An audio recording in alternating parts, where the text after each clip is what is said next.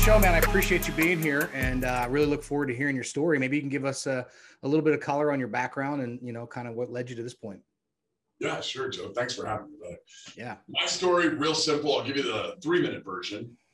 I was the child of a wonderful and loving family, very broke, grew up in a trailer park in Canutillo, Texas. And my dad decided to, go and take the entrepreneurship dream. And he had no idea how to bill, had no idea how to charge, had no idea how to collect. A few months in, my mom loses her job, the fight happens, the frying pan goes flying across the room, and I hear the words, "A real man can feed his family. You don't collect, don't come home." I got to be the charity piece. We drive up to this guy's house, not far from where I live now. That guy, all of about 5'9", standing next to my dad at 6'4". I knew exactly what was going to happen. He was going to go in. He could kill this guy with a napkin. We were going to collect. We were going to get our money. We were going to go home. He was going to feed his family. He was going to continue with his business. Everything was going to be fucking great. Only that's not what happened. I watched this 5'9" little weasel of a man at 7 years old own my dad with money. I watched my dad go from demanding to asking to begging to groveling. He collected a fraction of the sum he was owed. And true to his word, he came home. He quit his business. He gave up on his financial dreams that next day. We drove down to the local Smiths. I rode back with a box of ramen noodles on my lap. And I didn't learn about money. I didn't learn about business. I learned about hatred. And I learned about hatred for anybody that used money as leverage to control and screw people. And, probably for many years became somebody that was absolutely against business people, and then realized that you are only going to become successful through leveraging time, and wanted to go and set my dad free. I never got to do that. He passed away before I was ever able to do that. And now I try to set everyone free, trying to make sure people have the formulas, the systems, the tools. And in fact, I don't think we'll probably have time for it on this podcast, but I will send you this. Here is one formula that I'll email you right after we get off this call that will work in every business, every industry, anywhere. And it will set people free.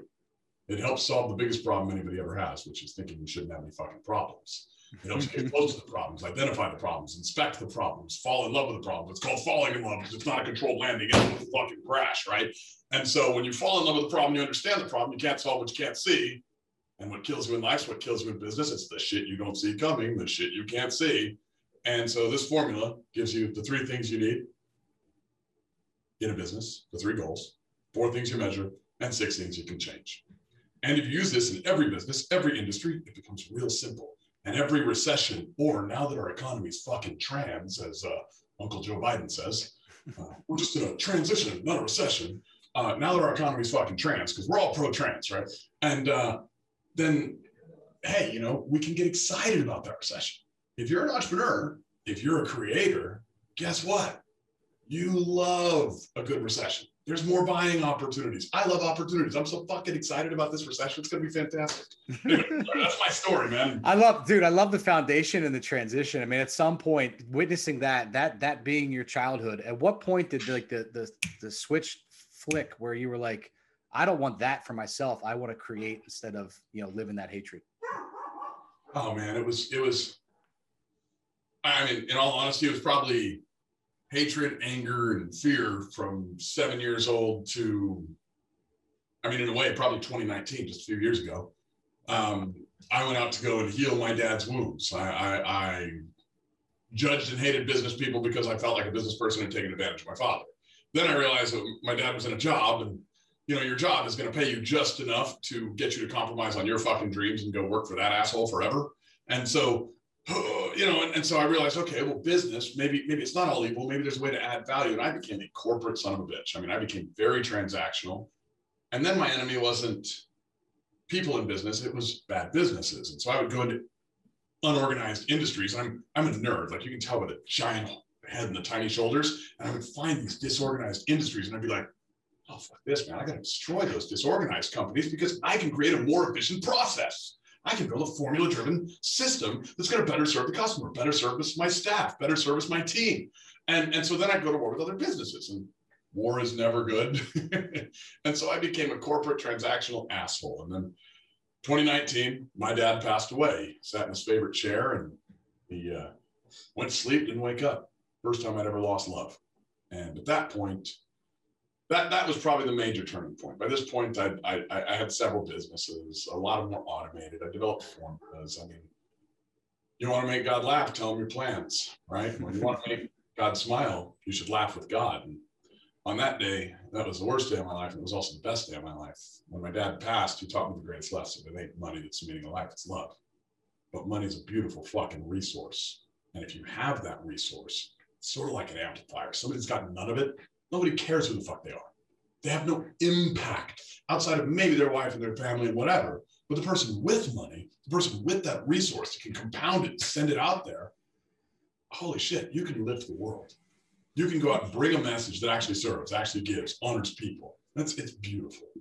That's awesome, brother. And I appreciate you being so vulnerable with that story, because I know that's not easy to share. And it's probably something that, hit you hard. How do you see yourself differently today than like before circa 19? Like, how do you operate differently? Do you communicate differently? Oh, yes, in every way, every single way. I believe love is a paradox. It's actually in the formulas I'm going to send you. Anytime there's a paradox, there's truth, right? And I'll explain it real quick. So if you look at let's play this game. Can God create a rock so big that God cannot lift the rock? And the answer is, of course, yes. Yeah, of course. And then the answer is also, of course, no. Mm-hmm. And there's a paradox. And then there's also a paradox of deserving, like because a lot of your entrepreneurs in your audience, the thing that prevents them from starting or the thing that prevents them from scaling is they just have this imposter syndrome. They don't know what they deserve. Mm. Well, if you're a Christian, and I mean, that's what I was raised. So but whatever religion, there's examples in every religion, or even people that aren't religious, there's examples but let's use the Christian one just because that's easy. Why did Christ come? Because we didn't deserve. So why did Christ come? So we could deserve. If you are in service, you are giving. We all know givers gain. If you're doing an incision, you're going in. If you're in service, you're in with that other person. Like we are in communication. If we decommunication, we end the call right now, right? So to make a decision is to cut off, to make an incision is to cut in. In service is in service, deservice is cutting off. There's a paradox. Anyone who's worried about this is absolutely fucking themselves. The moment you even have that thought, that doubt, you kill yourself. Well, love's a paradox too. And here's the really interesting paradox. This is what my dad taught me on that day. Everyone demonizes love when it's conditional. Are you married, brother? I am. Yep. Okay. And you want unconditional love, right? Sure. Were there vows in your marriage? There were. Are those conditions? They are. So unconditional love is built on the standards and the agreements we make in our vows, which are conditions. In other words, one type of love sits on the structure of the previous type of love. And here's where it's beautiful. There's unconditional and conditional are similar. It's just one, you do not have an expectation of reciprocation. It's literally the only difference. If I unconditionally love you, I'm going to do something for you. I'm going to transact with you. I'm going to transfer action to you. If I conditionally love you, I'm going to transfer action to you with an expectation of reciprocation that you're going to transfer action back, right? We have an agreement. Well, so let's look at this love paradox. And here's where it's fascinating, because love can be measured. Did you know that? First time I'm hearing it. You love someone as much as you're willing to suffer for them. Do you believe in killing? If it's necessary, yeah. But you don't want to, right? Sure. No, of course not. Would you kill for your wife or family if somebody was threatening them? Sure. Drop the hat. I don't believe in killing. I'm not interested in dying. Those are outside of my conditions. But I would break my fucking conditions today if somebody was to hurt my kids. No doubt. None whatsoever. I will break my conditions because I love them that much. You love someone as much as you're willing to suffer for them. So here's the paradox of love. Say I unconditionally, I have no conditions, transfer action, transact with you, somebody else, somebody else, somebody else. Only you, Joe, reciprocate. I have no condition on it. But maybe you give me a smile, or you run to give me a hug. Brother, what's up? You know what? That felt so fucking good because maybe I transferred action to 5 people. You're the only one that reciprocated. I just got rewarded. Unlike God, who's infinite, we're finite. We only got a certain amount of time. If you rewarded me, maybe not even in kind, just a reward. Holy shit. Wow. I felt it. And everything we do in life, every fucking sale you ever make, they're buying emotionally. The moment you gave me the emotion, the energy and motion right back, now we have a relationship. So the line, which is beginning to end, a transaction turned into a circle the moment you reciprocated. A circle has no end. It became unconditional. It was an unconditional reciprocation. And therefore, a relationship is something we can sail together. We have a friendship forever. And so there's paradoxes through all of this. That was the thing my dad taught me on the day he passed. And then I just stopped giving a shit about expectations. Everything I expected from anyone else, I stopped giving a shit about. Now, I cared about standards. If you and I have an agreement, hey, I'm going to do X, you're going to pay me X. Okay, that's a standard. We have an agreement on it. It's a little different than an expectation. But I used to be the guy that got pissed in traffic. When a guy that I'd never talked to did something I disagreed with, and I'd never communicated with him that I didn't want him to. And I didn't know what his day was like. And I was pissed off. How fucking stupid is it to be pissed off at a guy that you've never told not to do the stupid shit he's doing? That makes you just as stupid. So, I mean, I got pissed off at people because I had expectations on them that I had no right to have in every area of life, faith, family, fitness, finance, all of it. And my dad taught me to end that. Not that it never resurfaces. We're pattern-oriented beings, but now it resurfaces for a minute or two. It doesn't stay for days or weeks. Does that make sense? 100%. Yeah. Dude, I love your energy and passion. So you're telling me none of this happened before into 2019. You didn't think this way. You didn't act this way. You didn't think about transacting. You were much more ruthless. You just went to the business end of things. I was a cutthroat corporate motherfucker. I was the exact guy that every Democrat hates. I was in it for the transaction. But here's the thing, like, pain is part of the story. Like, everybody's greatest weakness is also their greatest strength. The best day of my life is the day my dad passed away. The worst day of my life is the day my dad passed away. My dad was my greatest fucking teacher. Like, I can see that from a victim story where I have nothing to fucking do about it. Or I can see that in a different way where I can say, holy shit, this beautiful man that taught me to do all these things, whether it was fix my car, do this, I mean, unlimited, taught me the greatest fucking lesson of the day of life. Made my life so much better, and I can make an empowering story out of it. And maybe it's true and maybe it's not. Maybe it doesn't fucking matter what he taught me, but here's the thing. Should I go live miserable my entire fucking life? Or should I go use this lesson and say, hey, this shit really helped. Maybe it'll help other people too. If there's only two sources of pain, and one is ignorance, hey, I don't know this is wrong, so I'm gonna try it, and then I'll learn. And then there's stupidity. I do know this is wrong, and I'm gonna do it anyway, because I'm a dumbass, right? So if there's only two sources of pain, and I can eliminate the stupidity part, because I can take the worst moment and create an empowering story and go out and lift someone up. And if you look at every single successful fucking person on the planet that is truly successful, not just monetarily successful.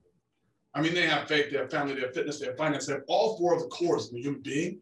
If you look at the person that's truly successful, what do they become? All of them, a philanthropist. All of them. Yeah. Why? We're all givers here. We just got to get through the bullshit on the outside.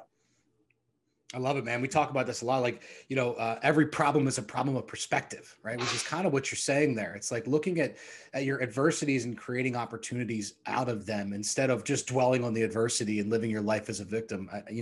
So much power in what you're saying. I love it. So what would you advise somebody who's 20 years old, Preston, who's getting ready to go out there? And I'm assuming it took a few years to get to the 2019 transition. What did you look back on? And I don't want to say you had regret, but thought to yourself, man, if I would have done that differently. Oh, what do I look back on? Like, biggest regrets.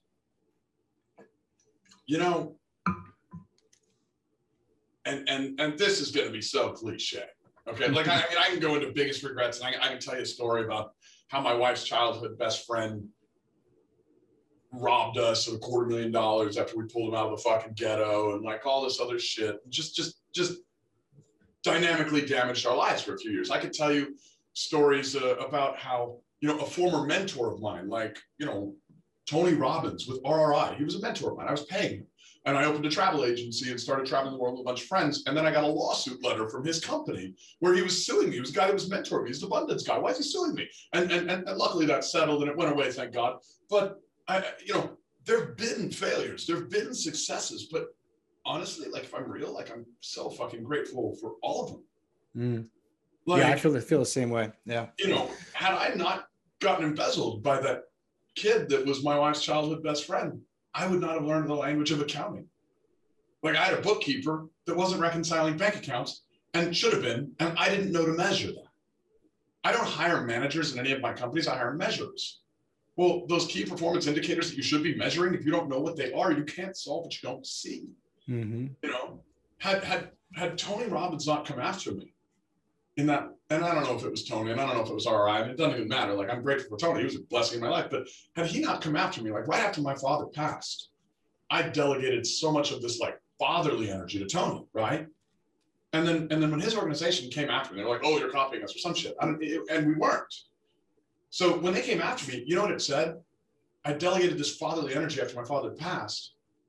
And I learned that I don't need a leader. I can be the fucking leader. Like, so even though a mentor came after me, that was one of the greatest fucking gifts I've ever had. That mentor gave me a gift. I mean, the abundance guy may be more fucking abundant in a weird way. I mean, maybe fucking planned. I mean, Tony gives people breakthroughs all the fucking time. He might be that smart. I don't know. But so my biggest fuck ups, huge, not being grateful for every fucking problem. Okay. Here's your 20-year-old analogy, and all the 20-year-olds listening, I hope you know this. You want to be something. You want to be something, right? Like say you want to be the next Bill Gates, the next Elon Musk, the next, Joe, the next Preston, whatever, the next Tony Robbins. You want to be something. Well, just like a flower, there's a seed portion, right? And you need the problems and gifts. You take that seed and you shove it in a giant pile of shit. Add water. We call the shit fertilizer because we like to be politically correct, which means fundamentally dishonest. Okay. And then you take that pile of shit, you add water, and a few weeks later, people will lean down, dude, 6 inches above a pile of shit to smell the flower. The problem story is a gift. My biggest issue pre-2019, is I hated problems. I got mad about shit. Now I get excited about shit, and maybe I'm weird, maybe I'm crazy, but like I see problems and I get fucking thrilled. Like it's like, I mean, maybe I'm crazy or something, but like problems turn me on. Like I'm just like, oh fuck, let's go there. Let's dig there. That's the map, man. There's an inefficiency we can solve. I love problems. I am grateful for my fucking problems. You know what happens when you're grateful for your problems? You solve them faster. And then if you start looking, well, what's the meaning of life? Wait a minute, it's problems. The meaning of life is problems. If you're religious, and most religions believe like we were somewhere better, say heaven, right? And then we came here to be finite, to be born, which is, I don't remember it, but probably a very uncomfortable experience. And then eventually to go through this system of problems where you learn shit the whole time, and then to die, which I haven't done it yet, but it's probably also a very uncomfortable experience. What's the meaning of life if it's not learning, which means solving problems? Holy shit. When you start falling in love with the problems and you get grateful for the problems, wow. Then you can handle bigger problems. Then you get trusted by more people or more powerful people. I have the privilege and honor of coaching on a weekly basis 4 billionaires. 4 billionaires reach out to me. I mean, look, my companies do some significant revenue. My revenue is probably $1 billion every 4 or 5 years if I add it all up, okay?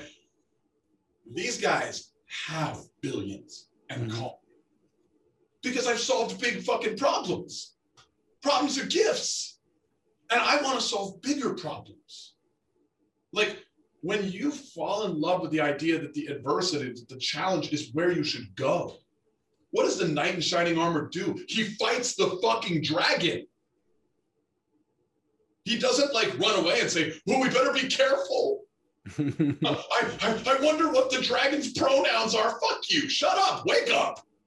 Just be real. Find the fucking problem and solve it. What is a sale? It's a solution. Everyone that you make a sale to is solving a problem they have. So when you open a business, it's literally a machine you're creating for solving a problem. Yeah, I literally, it takes me back to, a lot of people follow Cameron Herold, who was the guy who was the COO of 1-800 Got Junk, right? And he has this book called Meetings Suck. And the whole gist of the book is, if you're not having a meeting to solve a problem, you shouldn't be having a meeting, right? We have all these corporations do their weekly marketing meeting, their weekly catch up, their weekly sales meeting, like have a meeting to solve problems. And so I just got off my company's weekly meeting this morning. And it's amazing because people bring problems and it's hard for them to admit to a problem a lot of times. But man, when that solution comes, we always rate the meeting at the end, 1 through 10. You have these hard, dig deep issue solving meetings. And then you go, okay, rate the meeting. Everyone's like 9, 10, 9, 10. It's like, man, isn't it amazing when we put our shit out there and admit I need help? This is an issue. This is something I haven't. And the team rallies around and creates a solution. There's no better feeling than that, in my opinion. I love it. And what was the guy's name? Because I want to write that down. Oh, Cameron Herold. He's a big dude. He has a COO mastermind. He's an operator. You got your visionaries and your operators and your integrators. He's just a self-driven operator, and he has a mastermind about it that my partner, my COO, went 2 years ago. But I just always love that takeaway. It's like, why are we meeting? For meeting's sake? Like, we have to solve issues while we're on these meetings, and it creates more momentum, more growth, more push. And ultimately it helps your people become better, holistic people. They're learning to solve problems, to your point. I'm writing that down. I'm so new to this like social media world, podcast world. I was like so behind the scenes and introverted and building systems and machines and formulas and stuff. And now like every time I come on and meet somebody who's doing this, and I love what you're doing, Joe, like going out and coaching people and helping people. Yep. I've just really gotten into this space in the last, 5-6 years, and most of it in the last 2. Yep. And every time I hear a name, you're like, oh, that sounds like this. God, I got to write it down. I'm like, I want to hear more. I want to hear more. I want to hear more. Like so many people with so many good ideas that I'm learning from. Well, you're spoken like a seasoned vet, brother, and you got plenty of success to back it up. What would you suggest to somebody who is, getting their first business off the ground? Because I know you're a metrics, a KPI, a process guy. Like, I think a lot of that stuff overwhelms people. Like, what do you look at as like the basic building blocks for a team? And I'm sure it's probably going to be on your handout that you send out, but I'm starting out, I got 5 people, 3 people, and I'm going to build, and I want to scale. I can't stand the word scale, but I want to grow and get to that next level. What do you suggest for that type of person? What do I suggest for that type of person? So, well, let me refine the example, because I'm very much a data guy. And then I want you to tell me which type of person, because got it.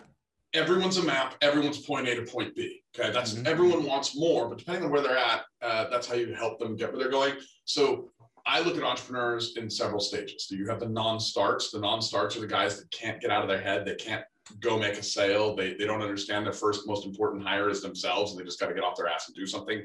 They got a mindset issue. Then you have the startups. These people have taken a risk. They've dove in. They're in a race to get some cash. They're in a race for sustainability, but they had an idea and they started. They took a risk, which is so admirable. Then you have what I call the slaves. Okay. And these are operational entrepreneurs. These people are slaves to their own business. They got out of a job, didn't want to be a slave to some boss. And now they realize the business needs them 80 hours a week, and they're slaves to their business. Okay. So that's your operational entrepreneur. Then you have your entrepreneur. These guys, they realize not a spectator sport, it's team sport. They've really built, developed, measured, managed teams. They have a small operational business that they can work on, not in. You then have your megapreneur. Okay, now it's an operational megapreneur, because the entrepreneur, he may be making 20, 30, 50 grand a month. He's doing well, but you can't live on that kind of money. I mean, that's just shit money. You know, I don't want 20, 30, 50 grand a month. I want $1 million a month. I want $2 million a month. Like, I got into this to have private jets and shit, not to go make 50 grand a month and live on the house on the hill and pretend I'm successful, right? So when you're that operational entrepreneur, you go to entrepreneur, you're like, wait, there's more. There's fucking more. And so that's where you go to operational megapreneur. You're back to 80 hours a week, but now you're borrowing 20, 30, $50 million. You're doing the same shit you did operational entrepreneur. Well, you're doing it at a much larger scale with much larger deals. You're not a home builder. You're a neighborhood developer. You're building 100 homes at a time, not one, right? And then all of a sudden you do the same thing you did, and you bring in the teams, you bring in this, professional management, some higher level people at this point. But now you're the megapreneur. Now you're free. Now you're like, okay, now I'm a megapreneur. I'm no longer growing. I've got this new problem. It's the government. It's taxes. What the hell? How do I do that? I should probably buy airplanes. I should probably buy multifamily and get 100% bonus depreciation. I should do this. And so which one of those categories do you want me to hit? Because I love that you're breaking it down. Honestly, I think you've almost, the way you've brought it down, would you actually, is part of your suggestion that you have to go through those levels to get to there? Like, in other words, I have to start out and I have to work my way through that ranking system? Yeah. I mean, so absolutely. Like, I meet people all the time and they're like, hey, I want to have a business. And I say, what's business? You know, I remember when my first mentor, you should definitely get him on your show. He is starting to do the same podcast circuit. His name is Dean Innes. The guy is a freaking genius. I call him Genius because he's that fucking smart. Your head will hurt. Nice. But he was one of my first business mentors. He asked, what's a business? And at this point, I had 7. I had 7 fucking businesses. I was working 80, 90 hours a week. I had a kid that was born. I didn't see him for like a year. I was a shit parent. Yep. I was a good parent to my businesses. I was a shit husband. I was a good parent to my businesses. Like, not happiness, bro. Like, just work, right? And he said, what's a business? And I'm like, oh, dude, it's a place I go to work. And he said, well, what's that apartment community we just bought? Because he was an investor on an apartment deal I put together. I was like, oh, that's an investment. That's amazing, right? And he was like, why is it an investment? And I was like, well, you know, I mean, we put some money in, and we did this and we did that, and, you know, and now we just get a check every month and I don't stress like I do with the businesses. And he said, okay, why can't a business be an investment? I was like, and it was like this, you know, like your brain's like, what do I do? Yeah. And then he's like, every single public traded company is an investment to someone. And this blew my mind, because that meant that your idea with the right measurements, metrics, KPIs, and automations can become an investment. You can create wealth. I had a company that somebody paid me 50 grand to take 3 years ago. It'll make $25 million this year. I mean, on an 8 times EBITDA multiple, I can sell it for $200 million. People are out there like flipping a house. They're like, I'm going to make 100 grand. I'm like, I'm going to make $250,000 because I can automate an idea instead of putting cash in like an investment. So everyone has to go through those stages, or you have to buy into a stage that's there. Okay, which is why I love inefficiency so much. This was a larger company that was on a massive decline because they didn't know how to run it at the time in an industry that was shifting that I understood. And I was able to go in, buy it, turn it, twist it, shape it. And I say buy it. They had like $300,000 to some of their trades. They paid me 50. I put up 250, which if I didn't have it at that point, I couldn't have bought in, right? I got that money back selling some of the inventory, and then I scaled. Well, I had to go buy in, take risks, take this. Everybody that messages me on social media is like, hey, how do I get a business? And that's their idea of a business. But, you know, my idea of a business beginning was, it's a place I go to work. So guess what it was? A place I went to work. Actually 7. So I had 7 jobs and I was a slave. Now my idea of a business is it's an idea that can become an investment where my idea is the main investment, and getting other people to believe in my idea. Because the word belief, where does it come from? Do you know? Oh man, this was one of the greatest teaching moments of my life. Can I share it? It's politically correct. Please, let's do it. Yeah, I love it. So the word belief comes from the roots be love. Okay. And when my dad passed, I was one of these fire and brimstone Baptist types, right? And my dad was an atheist. And one of my friends comes up to me a few days after he passed. I'd never lost love in my life. I didn't know what to do. And he says, hey, bro, I'm sorry. And I said, thank you. You know, like you would. He says, I know your dad wasn't saved. And basically walking up to a guy that just lost his dad saying, your dad's yeah, that's a tough one. And I'm sitting there like, and I can feel this visceral reaction in my body. And I'm like I'm breaking. I'm fucking breaking inside, and I want to break his neck, and he's been one of my friends forever. And I'm like, and I stop. I'm like, you know what, bro? Because I'm already in this lesson arch that my dad had put me in, because I have to quantify it. I have to understand it. I have to solve the problem. I'm an entrepreneur. Problems are good, right? But how do I solve this one? I've never lost love. I've never felt a problem at this level. And I looked at him, and I've never talked to this guy since. And I probably still don't want to because there's still some emotion there. But I looked at him and I said, you know, in your book, in our book, Christ said, love him above all else, then love each other. Two most important commandments. So you would say you're saved by grace through faith. You must believe in God, right? You must believe in Christ. Well, let me ask you a question. If Isaiah was the first chapter in that book where Christ was predicted, was Abraham saved? Oh, maybe he wasn't. Is Abraham in hell? How do we know? Christ himself in our book said, thou shalt not test the Lord thy God. And so you're going to tell me that God can't send Jesus to meet my dad right on the other side and say, hey, here's how it was. You're telling me you know the rules. You know exactly how it works. Here's what I'll tell you. Instead of believing in, how about you be loving in? What the fuck do you think you were doing walking up to me saying that? Be love. Believe is be love. The word relieve is relove or lift up. And so for me, you know, I was able to tell this man, instead of punching him in his fucking throat, be love. I love you enough not to slug you. Please don't show up at the funeral. I never want to see you again. But you're missing the point. If God is love and God is forgiving, maybe we should be love in God. Maybe we should be love in our idea. And when you have an idea is a belief. And when you have a belief, it is be love.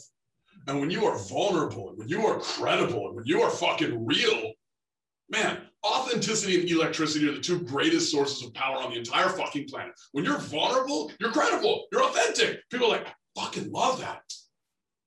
When you are fake as shit, people are like, I don't trust that guy. Oh, he looks like a bitch. Like, whatever, right? Yeah. So, like, when you see this person and you're like, fuck, man, that person believes. That's the one that you're like, I'm in. When you have a business, you have a fucking idea. When you have an idea, you have a belief. When you have a belief in it is really loving, you solve a problem, your sales a solution to someone, they buy into you. They buy into your fucking dream because they see themselves making it a reality. They want to be a part of that. Everybody's looking for a tribe. What do you think a culture is? A culture, the first four letters is cult. What's a cult? It's an identity, a group identity. It doesn't have to be David Koresh in Waco, fucking Texas. Okay? It could be a bunch of people that are like, we're going to solve a problem and help some people. I mean, language is power, man. Any of your 20-year-old clients, if you fucking believe in something, you need to be love in that thing enough to go out and give everything that you fucking are to make it real, and people will fucking follow you. Everyone's looking for a leader. Whew. Now, that was a powerful, passionate, authentic close. I got to wrap it up on that because I don't think we can do any better than that. Preston, that was crazy. That was crazy good, dude. That was exciting. Awesome. So how can people get a hold of you? Is there events coming up? Do you have a master class? What do you got for them? I have, really, I believe that like everyone out there should have access to this information. I give this information away for free. I do coaching as well. So if anybody wants that, you can message me and it's there. But I provide all of this on my social media, my TikTok, my Instagram, my Facebook. It's at the Preston Brown on most of them. And I provide all of it for free. Some people, they like go to the gym and they're like, hey man, I need that trainer. I want the trainer. I have a $5,000 8-week course. And it literally goes through every single thing you need for any entrepreneur to scale. We took a guy last week who he had a $10 million business. It was a $10 million business. He services companies like Exxon, Chevron, and this, that, and the other. And he has like this production system where he like loads vehicles and this, that, and the other. And then also this trucking piece. We're like, well, the trucking piece is an investment. Why can't you just hire out other truckers? Increased his business 5x in a fucking day. One day his business 5x exploded. I was so proud of him. And like, that's our 8-week program. We're going to go in and find all the stop gaps, the capacity issues, everything. That's like a $5,000 program. But here's the thing. You don't need it. You don't need it. It's all fucking free. I literally give it away all for free. Go pick it up. There's gold in the streets, no different than this market, no different than this economy, no different than this recession. There's going to be deals everywhere. Information is free. You know why I was initially attracted to Tony Robbins? And I still think everybody should go fucking watch his shit. He's amazing. because he gives it away all for free online. I say this all the time. This guy's making billions. He gives it all away in YouTube videos. And then people go follow him because he's authentic and he's real. Yeah, you know? exactly. And so exactly. it's all for free on my social media. Check that out. If you want coaching, like, and I'm sure it's the same as you. They can come and they can pay for coaching. Like I have it's a weekly mentoring thing. It's like $500 a month. I've got this high level mastermind, which is, I don't even know how much it is now. I think it's maybe 40 grand a year. And we just travel the world. We go to destination locations. We do epic fucking shit. Like we have event planners and coordinators. Like one day you're swimming with great white sharks. The next day you're jumping out of airplanes. The next day you're learning biohacking from Dave Asprey. Dave Asprey's joined our group now. He's freaking incredible. My health coach and wellness coach now is JJ Virgin. Like she joined the group. Like incredible human beings. Like just world changers traveling around together. That one we don't let anybody in. You have to get invited. But sure. There's 3 ways. Like, I mean, the weekly group coaching for anyone, they can afford that. That's like $500 a month. The 8-week program, that's the one I really recommend if people want it, because it'll change your life. Like it's $5 grand. It's 100% guaranteed. If you don't get value out of it and you attend, you can have your money back, because like then in that case, you were just a vegetable. You just didn't pay attention. Yep. And if you're not going to pay attention, I don't even want your money. Like the only reason I'm charging you fucking money is because I want you to spend to get, because normally in exchange, I coach people for free for like 3 or 4 years. They didn't do shit. And I'm a good fucking coach. So now, like, if I charge you $5 grand, you'll care. And then when I charge you $5 grand and you care, you'll get this. You'll be like, I just increased the value of my company, $40 million. Uh-huh. For $5 grand. What can I do? Nothing. Fucking go change the fucking world. You know? Love your energy, brother. Awesome. Awesome. Well, I want to be respectful of your time. I want to wrap up on that. They guys know how to find you. The Preston Brown, Instagram, Facebook, LinkedIn, wherever. Catch up with him, get his stuff, engage with him, change the world. Preston, thanks for being on the show, brother. Joe, thank you, brother.